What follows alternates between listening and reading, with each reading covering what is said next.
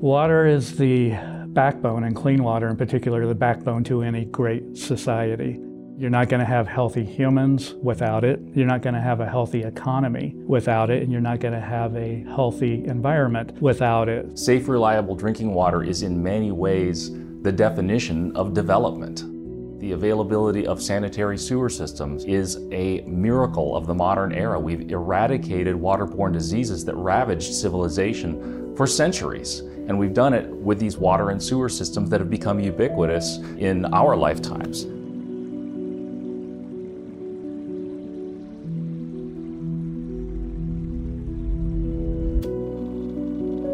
The rapid industrialization and urbanization of the United States beginning in the late 19th century posed a wide range of new challenges to ensuring water quality for Americans. By the mid-20th century, the federal government began to build on earlier local efforts to curb water pollution and created specific laws to further that goal. In 1948, the U.S. Congress passed the Water Pollution Control Act, the first policy entirely dedicated to improving water quality across the nation. But the act proved insufficient to bring meaningful changes, and water quality continued to erode in the 1950s and 1960s. Why can't we get any decent drinking water in this town anymore? They shouldn't be allowed to dump all that crud in our trout stream. All we want is a place to swim near home. How can you expect me to stay in business here if I can't even use this water in my plant? In Ohio, water quality problems had long been evident. The Cuyahoga River, which runs through Cleveland and discharges into Lake Erie, was the historical poster child of poor water quality in the state. In 1936, a spark from a blowtorch being used to dismantle a boat ignited floating waste, burning for 5 days. In 1969, another fire in the Cuyahoga, a relative unknown, became an overnight sensation. In fact, since 1868, the Cuyahoga caught fire in different sections more than a dozen times. The 1969 fire was widely covered in the press and functioned as one of the catalysts for renewed efforts by the U.S. Congress in the 1970s to finally improve water quality. The Special Subcommittee on Water Pollution will be in order. The two primary pieces of federal legislation that govern the water and sewer sector are the Clean Water Act of 1972 and the Safe Drinking Water Act of 1974. Those laws set water quality standards that utilities around the country are supposed to comply with. Administration of those laws is handled jointly by the U.S. Department of Environmental Protection and by state agencies. The Clean Water Act and the Safe Drinking Water Act greatly improved water quality in the U.S. They did so in two ways. First, by instituting tougher regulations to prevent pollution of waterways. And second, by giving financial incentives to local governments through federal grants so that they could build and maintain state-of-the-art wastewater and drinking water infrastructure. Federal financial support dropped significantly in the 1980s, but the regulatory requirements did not.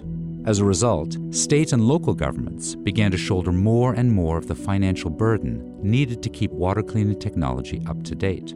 By 2017, state and local governments were responsible for about 96% of water utility financing.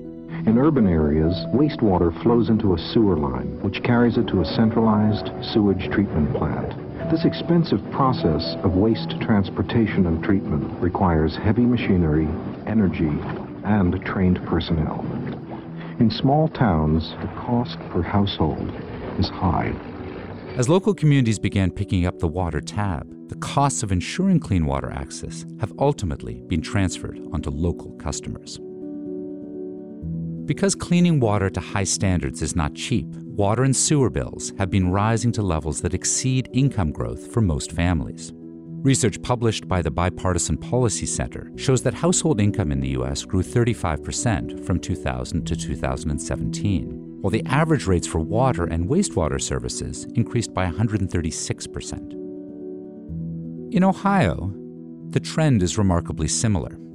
The Ohio Environmental Protection Agency collects data from utilities and tracks changes in costs of water and sewer bills across the state. In its last report of these data, released in December 2021, the Ohio EPA shows that, on average, sewer annual rate increases have clearly outpaced inflation since the early 1990s. This is also true for drinking water. An important thing to keep in mind is that this doesn't necessarily mean that water services are unaffordable. In fact, most Ohioans can pay for their water and sewer bill without facing significant financial challenges. Yet for some, paying their bills on time can be a considerable burden. But what do people mean when they talk about water being affordable? The answer is not so simple. For most people in the general public, and the way you and I would think about affordability, we're normally thinking of the household pocketbook. How much does a family have to pay? When folks in the water sector talk about affordability, sometimes what they're really thinking about is the price of the water system, the pipes, the treatment plant, the reservoirs, and the costs associated with meeting the regulatory requirements for providing those things. Water and wastewater infrastructure in Ohio and everywhere across the country is expensive. So there's both the capital part of it, which is when you have to build something new, but then there's the other part of it that is what we call operation and maintenance. And that's just the day-to-day cost that it takes to run the infrastructure that you have. Affordability is closely related to the size of a utility. Large systems, the Clevelands, the Toledos, they get a lot of attention because a lot of people live there. And so there's a tendency for us, I think, sometimes to think that water affordability is a problem of cities. But actually, the most severe affordability problems are in smaller systems. In the state of Ohio, yeah, there are affordability challenges in Cleveland and Toledo, but there are probably just as severe challenges where small communities lack the economies of scale and the kind of expertise and human capital to really have excellent systems that run efficiently.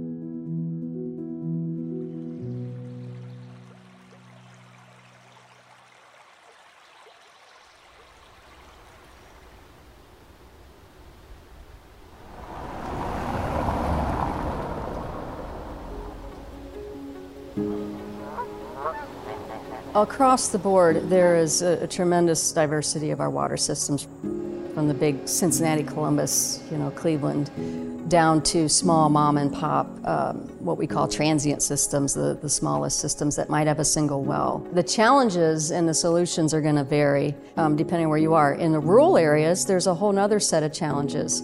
Sometimes there's geography issues or distance.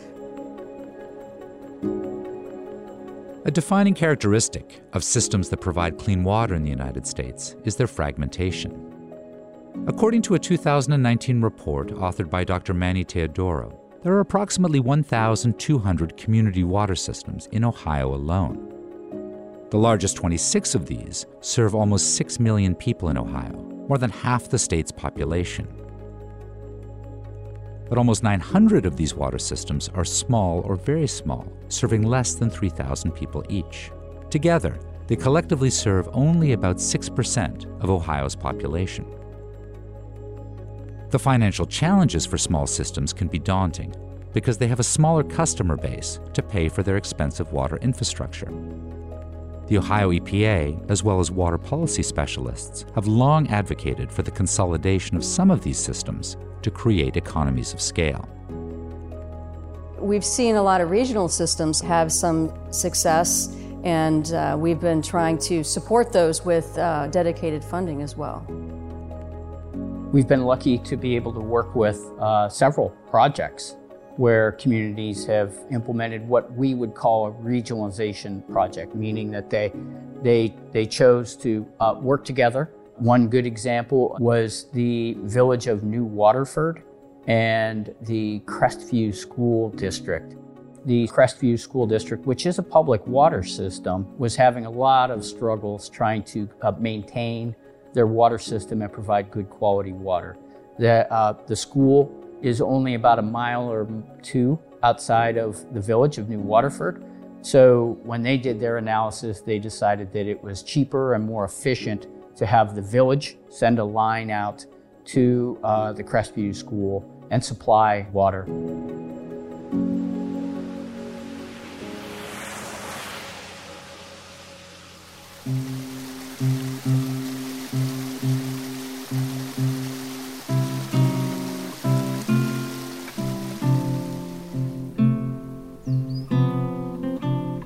My name's Shane Petrone. I'm the mayor for the Village of New Waterford. We're a rural community. There's not a lot of population. Our town's between 1,000 to 1,500 people. We're close to everywhere, but it's kind of quiet here. We like our small town life. We got a good local school district that's very involved in the community, and we've run a water line about 2 miles up the road to our local school district, Crestview Local Schools. We just completed that. Matter of fact, we're doing bacteria testing for those who know what that is. So we're just in the final throes of doing that, and then we'll actually be able to move forward with that. Now, we do have some residents that live outside the village that are along that new line that have expressed interest. About 10 to 13 new customers already want to be added to the village water system.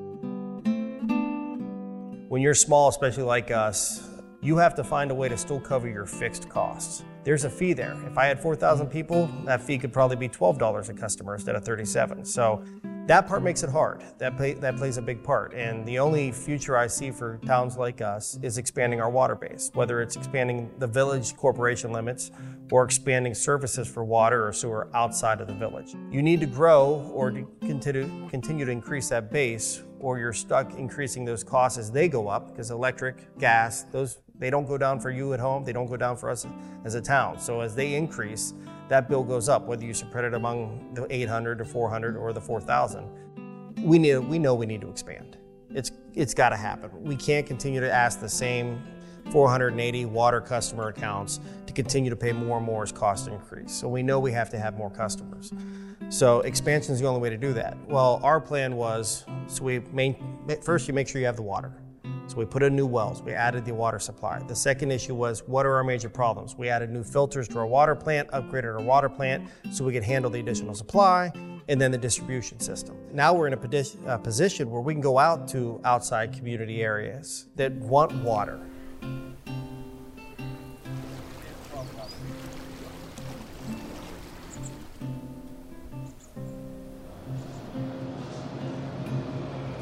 All of our wells come in at this one point right here. We have our raw flow meter that tracks everything we bring in. From there, you can follow the top line. That's all the raw water that's going into each of our filters. When we redid the plant a couple years ago, each filter is rated for 83 gallons per minute. From there, it goes down to the bottom blue line, and it goes into our clear well on the other side. Once it goes into there, we have our 2 high service pumps that send it out to the village. We're not a direct feed to the towers. Everyone's tapped in along the way. So as it's going to our storage facilities, people are using it. That's about it. It's a really simple, efficient operation. That's what, when we were looking at upgrading, we wanted to get the easiest, most user-friendly. Anyone can come in, grab the binder I have for all of our SOPs, look at the backwash, and just 1, 2, 3, 4 right down the steps.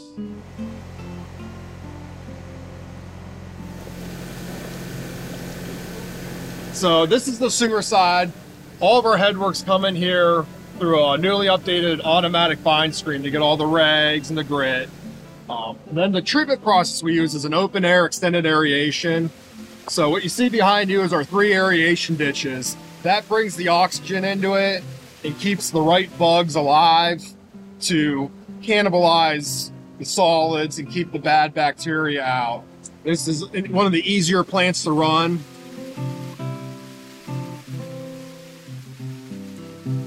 The Division of Environmental and Financial Assistance administers the Drinking Water Assistance Fund and other funding programs that provide financing to communities and public water systems for their infrastructure needs. So on an average year, we work with approximately 100 communities on wastewater infrastructure projects and maybe 80 or 90 communities on drinking water infrastructure projects. They come from all around the state, and on an average year, we may finance perhaps $600 or $700 million worth of projects on the wastewater side, and maybe about $250 million worth of projects on the drinking water side. Well, for someone the size of New Waterford and for the smaller communities, there's no feasible way for us to change our distribution system, add lines, update stuff without the possibility of grants.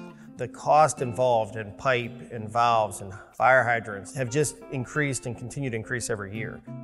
It would probably take about 400 years for the average town like New Waterford to pay for that type of system. Given the 50-year lifespan for a distribution system, we'll be a little bit outdated by the time that we come to replacement. New Waterford is a good example of how local officials can take proactive measures to build and maintain modern water infrastructure. The process can be rewarding, but also time-consuming, not to mention financially straining. You run into people sometimes who complain about their water bill. Every now and again, you'll hear the grumblings, and usually what I tell them is, we're one of the only areas in the state, not even bringing up our size, that within the last 4 or 5 years, everything is brand new. We live in a small town. So unfortunately, one of the drawbacks of that is you don't have as many people, so it costs a little bit extra. So we just kind of like to remind them, our water bill is a little bit higher, but we've made all these improvements. And then we remind them as well that through RCAP, assistance and EPA and rural water and USDA, all the grant work that came in, we're able to get a lot of taxpayer money back to finance these projects. And I pay more for my cell phone bill than I do for my water and sewer, right? So. Cool. All right, Chad. Thanks, man. Oh, you're welcome.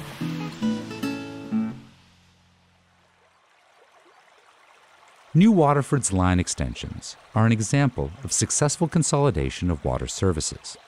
Another example to look at is Mount Ayr, an even smaller community in Ohio where neighbors have historically managed their own drinking water system.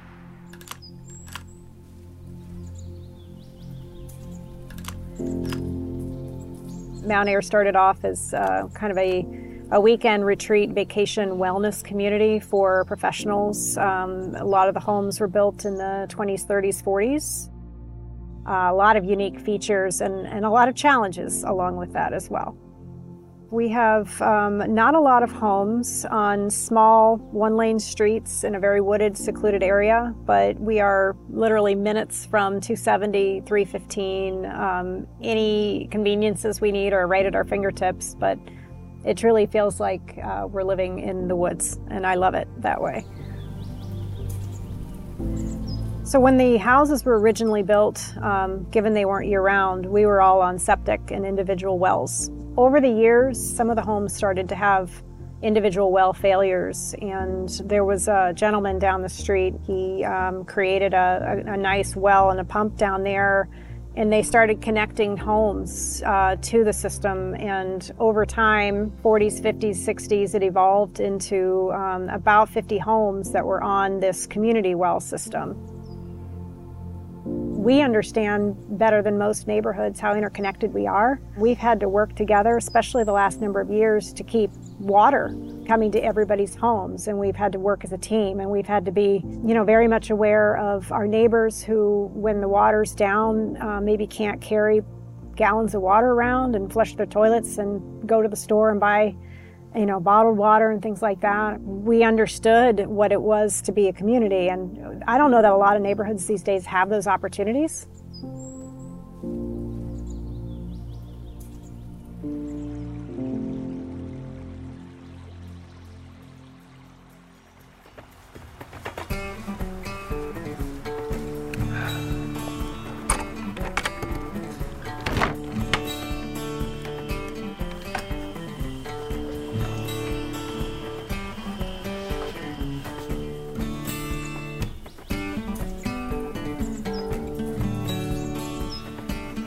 $839, $800.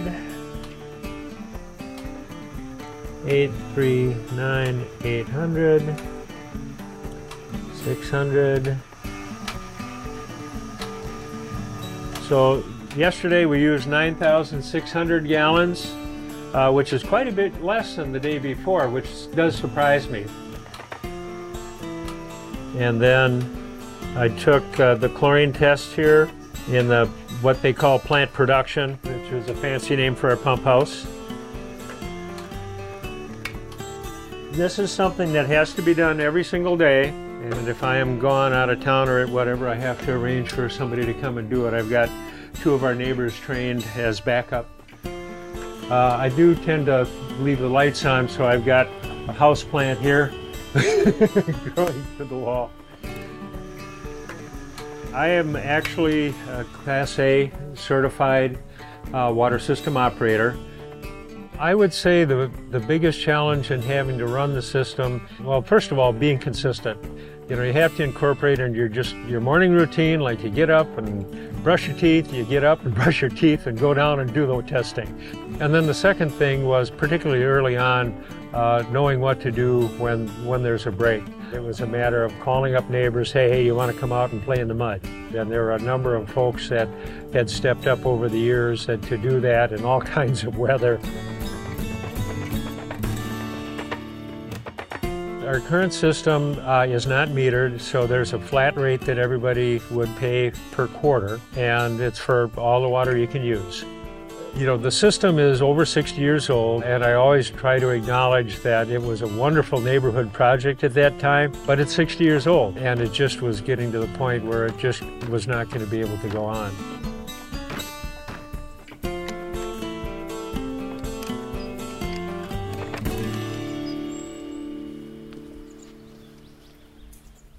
We started noticing we were having more frequent breaks, and the breaks were, not the normal wear and tear things. These were splits in the line, vertical splits. These were, as we were making repairs, we were finding the lines were crumbling. More and more breaks, more and more repairs, more and more expense. We realized at that point that our system was going to need something major, and we didn't know how extensive it was going to need to be, and we didn't know how big of a project that would be, but I knew that we were on borrowed time, and that was about 8 years ago. I contacted City of Columbus, I contacted Delco Water, and Aqua, so the 3 basic systems that were in near proximity, just to say, what would it take, what are our options here? We got into a lot of conversation at that point with the EPA about our concerns, the frequent breaks, our concern that we weren't going to be able to maintain the water quality, that we weren't going to be able to stay in compliance. As the neighbors looked for alternatives to build a more resilient and modern water system, they decided to create a regional water district. Often, water and sewer districts are simply providers of clean water services. They have their own pumps, their own wells, their own drinking water and wastewater treatment plants. In Mount Ayr, the residents were less ambitious, but not less strategic. They wanted to create a water district for 3 main reasons. First, so that legally they would have better access to public financing to update their system. Second, so that they could engage in a contract with a water company that would sell them water. So our closest and least expensive option was Delco. And third, so that they could assess property owners for the charges that would apply for the construction of the new system. We were able to get a 30-year no-interest loan, which covered the cost of the construction, which was in and of itself amazing. A new home being built is going to pay the assessment fee, which right now stands at $16,000, likely to come down when the construction costs are finished.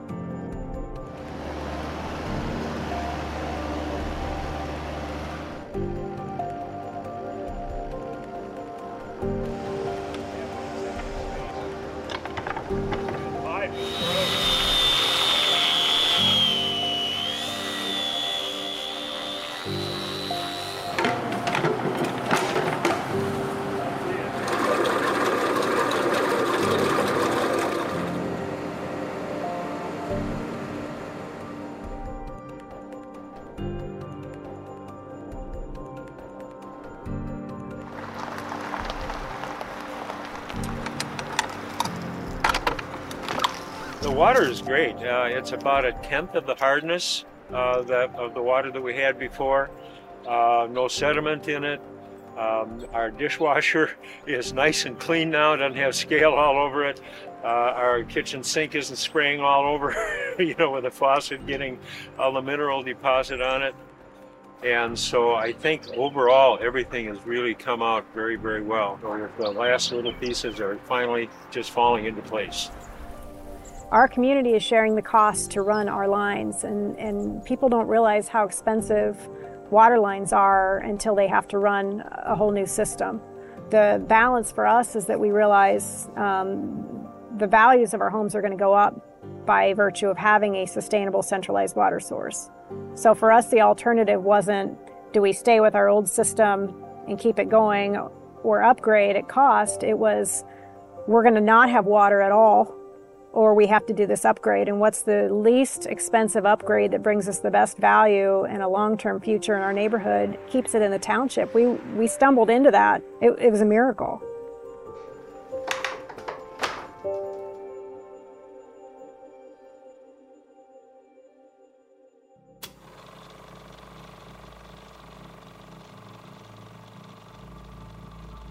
Well, the story of Cleveland's not so different than most cities, I would say, east of the Mississippi River, which are older, more industrial cities. Water for decades was a throwaway commodity utility. We stopped funding infrastructure.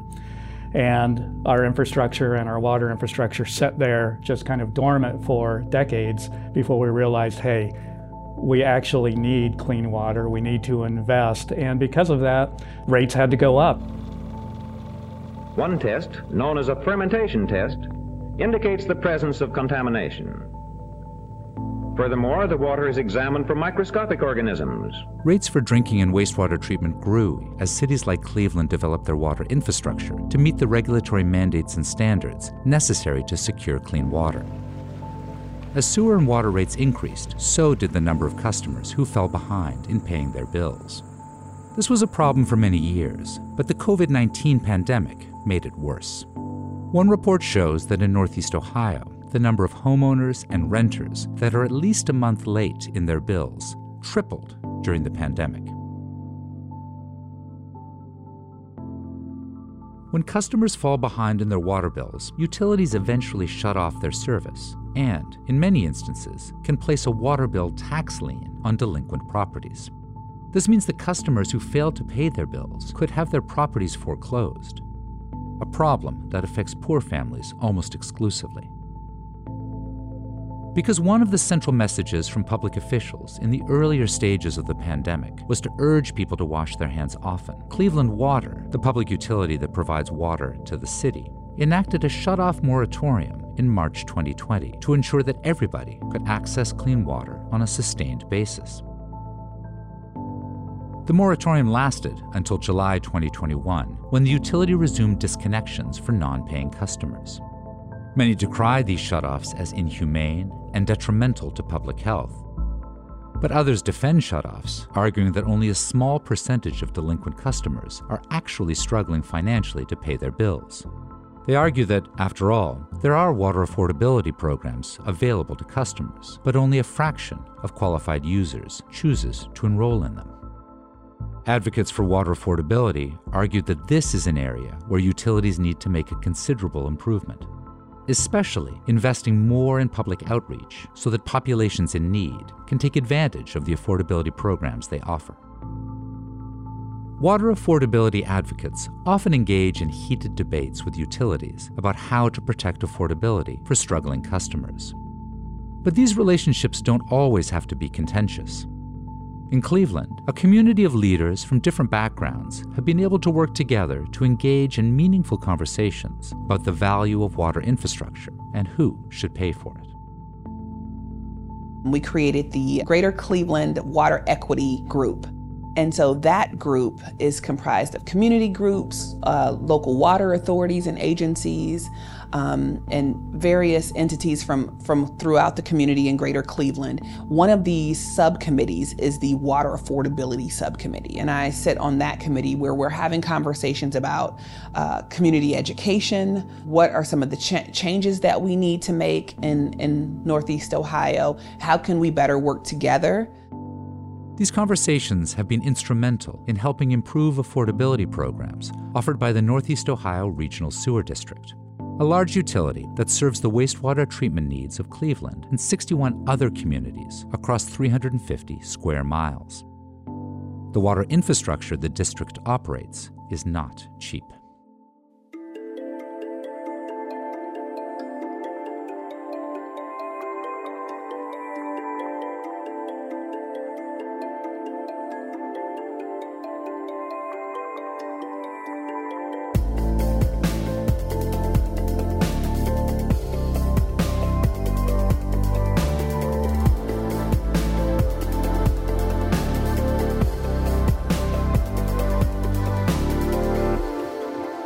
Treating the wastewater is difficult because we have a lot of different inputs and we have a large volume. We, at this plant, handle about 100 million gallons per day of wastewater. The typical size of a wastewater plant in the state of Ohio is up to 10 million gallons per day. So we are definitely much bigger in terms of that volume of water that comes in. It comes in dirty from the sewers and it goes out clean out to the river. And in the middle, we're cleaning it by removing a bunch of solids in various processes. Basically, you can see down there with those little teeth, kind of like a comb, and stuff will stick to the bottom of it, and then they'll scrape it up and drop it onto the conveyor belt in the back. That conveyor belt then goes and drops the stuff into the pan. And it's catching all the big stuff that's in the water. Like paper towel wipe type of material is probably the most common. Now that we're heading toward fall, we'll see a ton of leaves. And then trash, like you see water bottles in here, cans, all that kind of stuff. Those solids then have to have somewhere to go. So what happens in a lot of cities is something like we do, which is incineration. So the sludge is being fed into the centrifuge and the water is being squeezed out of it so that then the sludge is pretty dry when you're done. So we call it cake after it's pretty dry. This is a pump that feeds the cake all the way through over to where the incinerators are on the other side of the building. If we do it right, if the sludge is dry enough, and when we have our conditions set up just right, we don't even need any other fuel except for the fuel value of the sewage. Some of the heat from that process, we make steam and spin a turbine. And when we have a good amount of steam going, that's enough to power all of the process equipment in the building.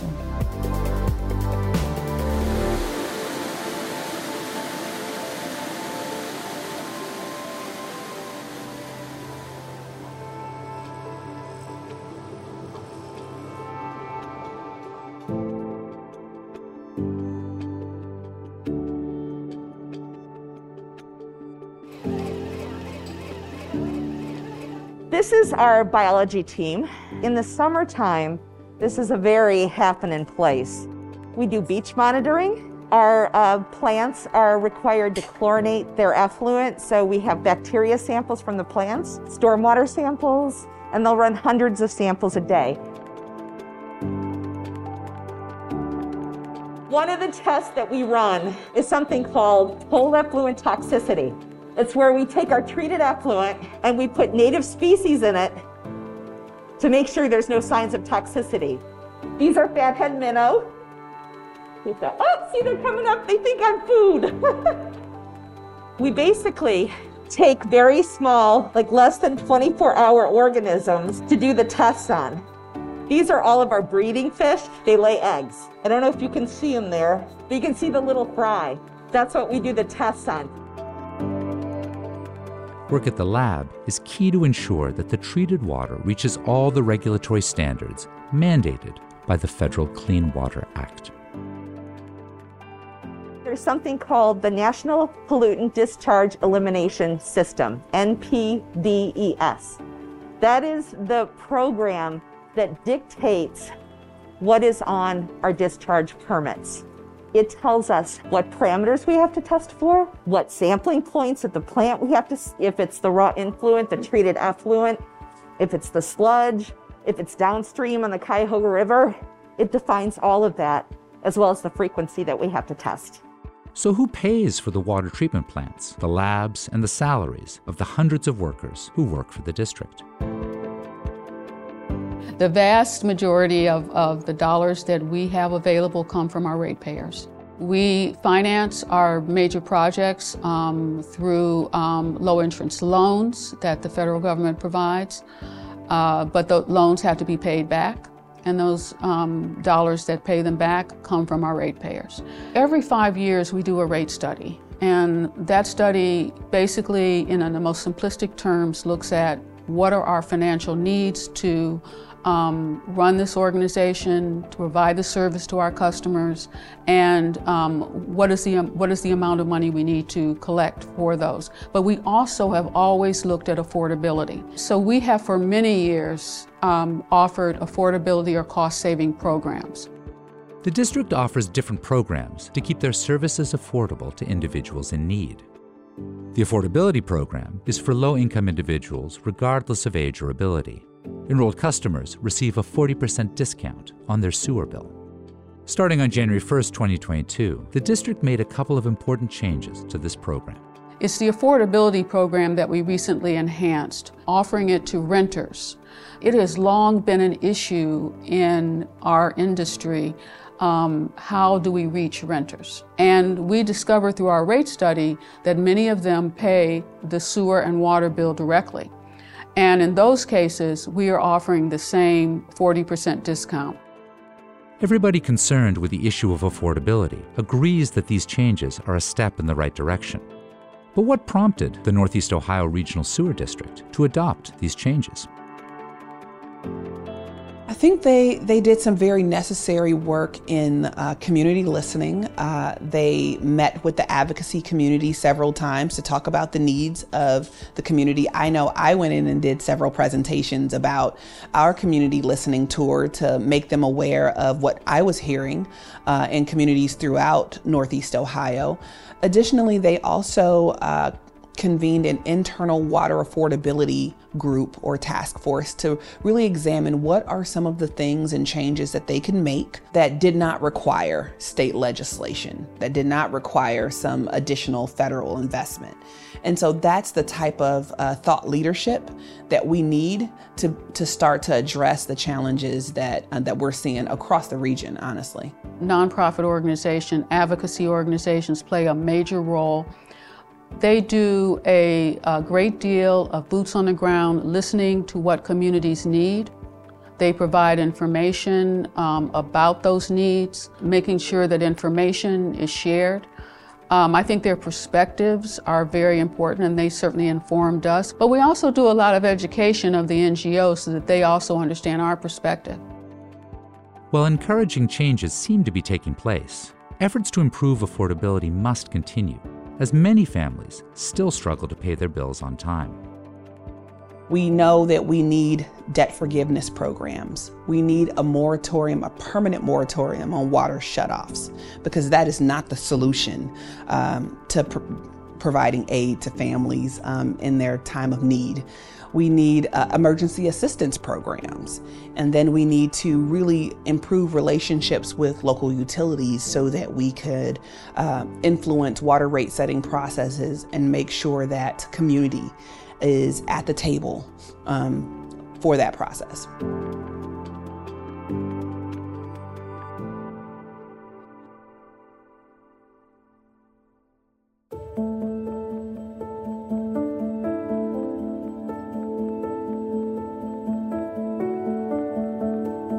Toledo is really too hard on itself. The interesting thing is if you look around, there's so much here. There's a lot of natural beauty in this area. We're right on a great lake. So we have a lot of access to outdoor activities and recreation, which is really wonderful, all centered on water. Nick Comives chairs the Water Quality and Sustainability Committee of Toledo City Council. This committee is tasked with overseeing the city's Department of Public Utilities. which in turn provides drinking water and wastewater treatment services to residents in Toledo and its surrounding area.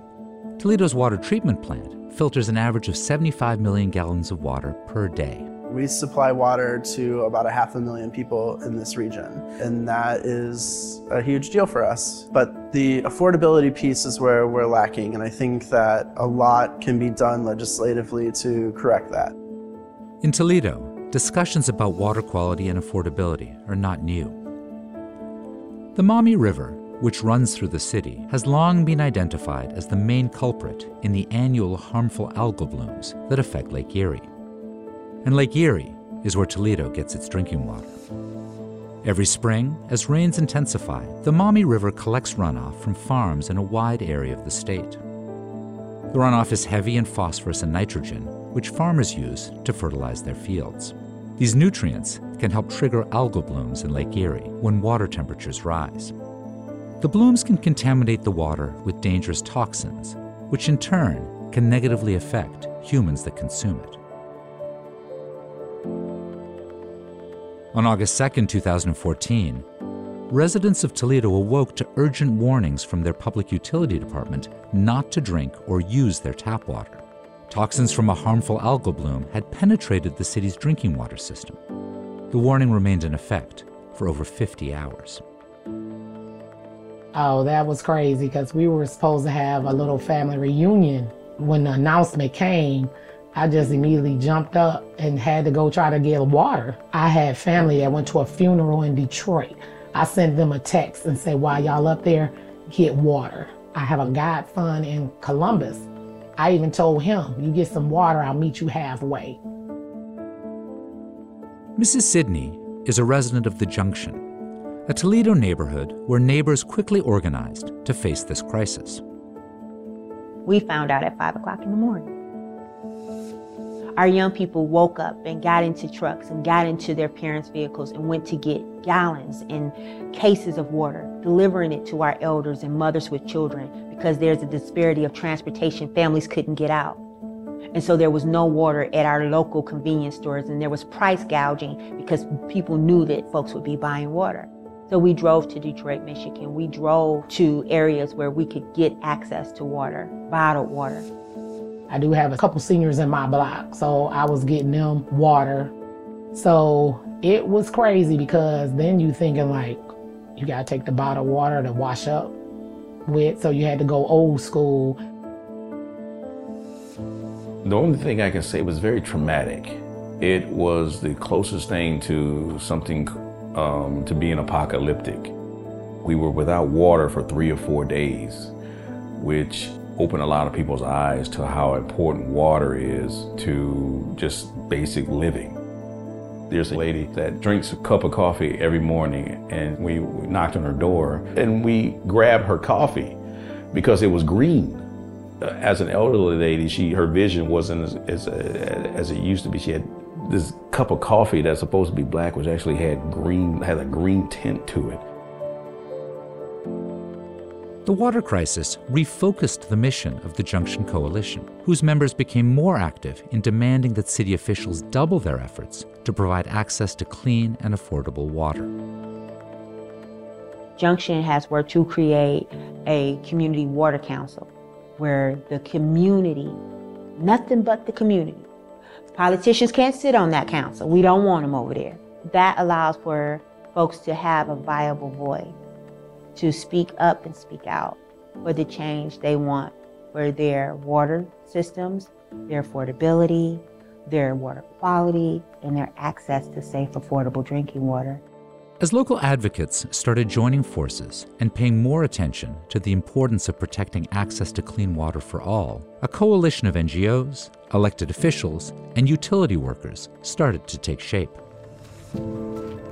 Several water advocates in this area and I kept having conversations, and I decided through some conversations with them that we would create a formal consumer protection group that would be set up. So it was passed by resolution. It's a binding contract or a binding thing that the city must do now at this point. Now, because of this relationship that we've created, gives the residents of this city a meaningful voice in the decisions that are being made about their water, right? Because government is made up of people, and so it's their decision to have. So we've ultimately created a direct line for residents to interact with our head of the Department of Public Utilities. So any decision about water affordability, about conservation, about upgrades to our infrastructure is looked at by the people who live in the city, and it has made it so much better and so much easier for us because you have ultimate buy-in, and we're building trust that has long been eroded.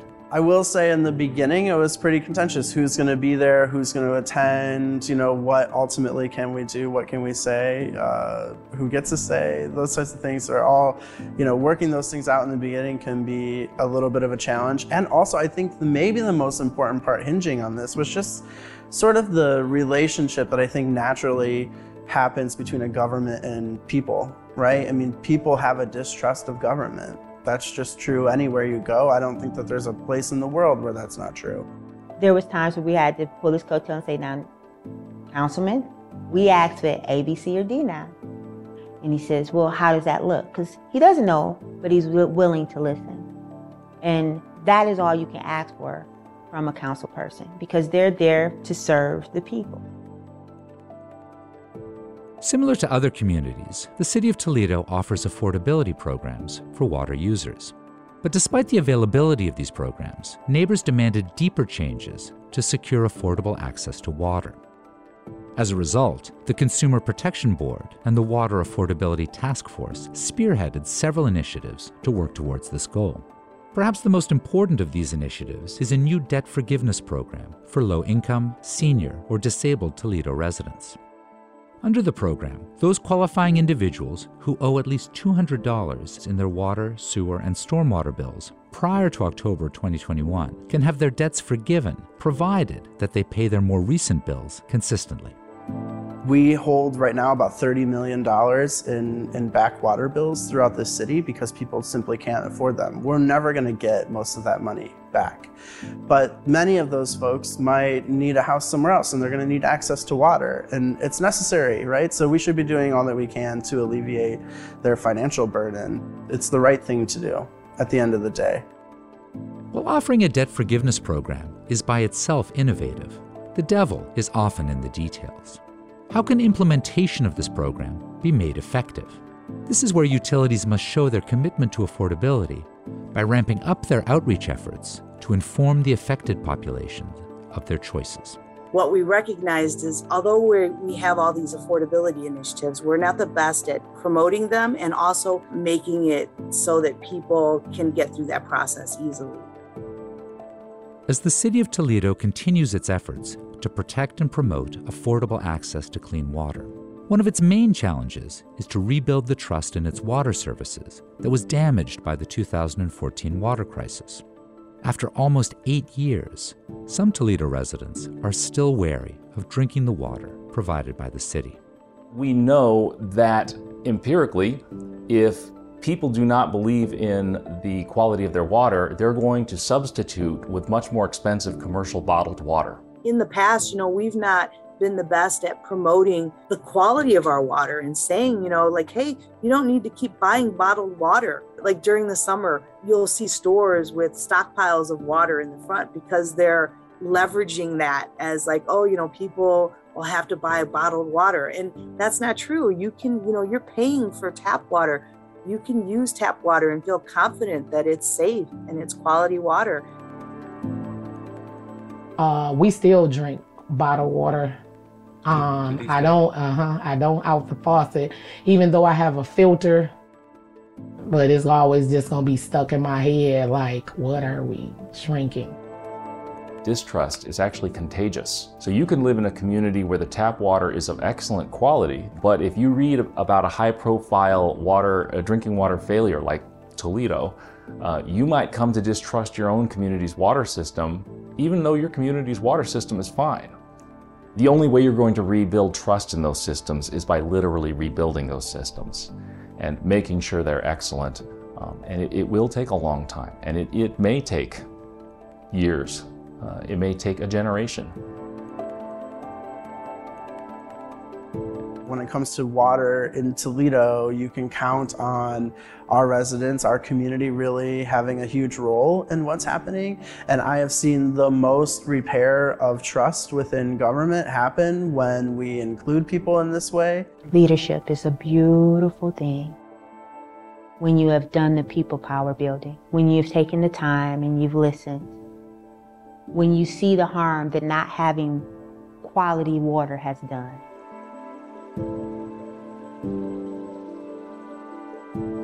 In all likelihood, as the efforts to rebuild trust continue, decision makers will be increasingly pressured by those they serve, who believe that no decisions about something as critical as water can be made without their input. The engineers are at the table. The politicians are at the table, making decisions based on their income, based on their privilege. You can't do that when you have something as precious as liquid gold, water. And we're not asking public utilities to come to the table. They have to. There's a demand from the community. There's a demand from the people that you need to sit down and hear the voices of those who have lived without their water.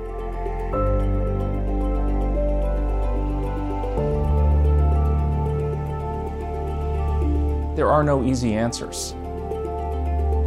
The causes of our water affordability problems are complicated, and complicated problems usually require complicated solutions. We need to do lots of things to address affordability. There's no one thing that's going to solve all of the problems. Ask folks what they want done to them, for them, and do it with them. Nothing about us without us.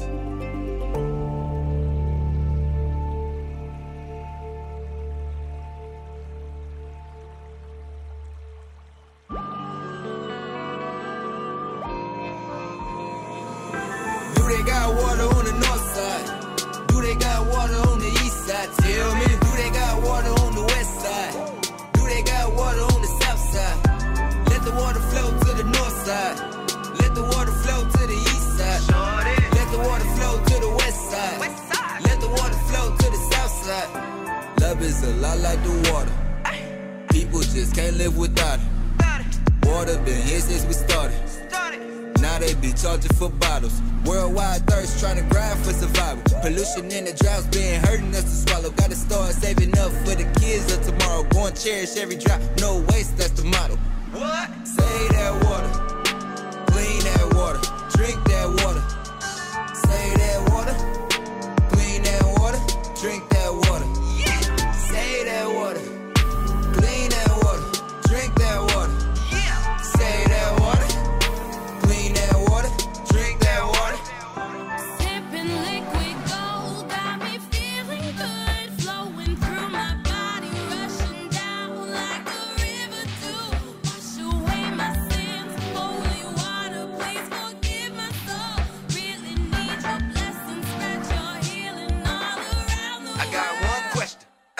Do they got water on the north side?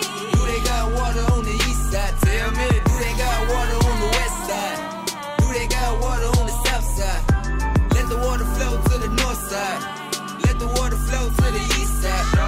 Let the water flow to the west side. Let the water flow to the south side. Let the water rain down worldwide. Let the seeds grow in the sunshine. Yeah, yeah. Let the water rain down worldwide. Let the seeds grow in the sunshine. Save that water, clean that water, drink that water. Save that water, clean that water, drink that water. Save that water, clean that water, drink that water. Save that water, clean that water, drink that water.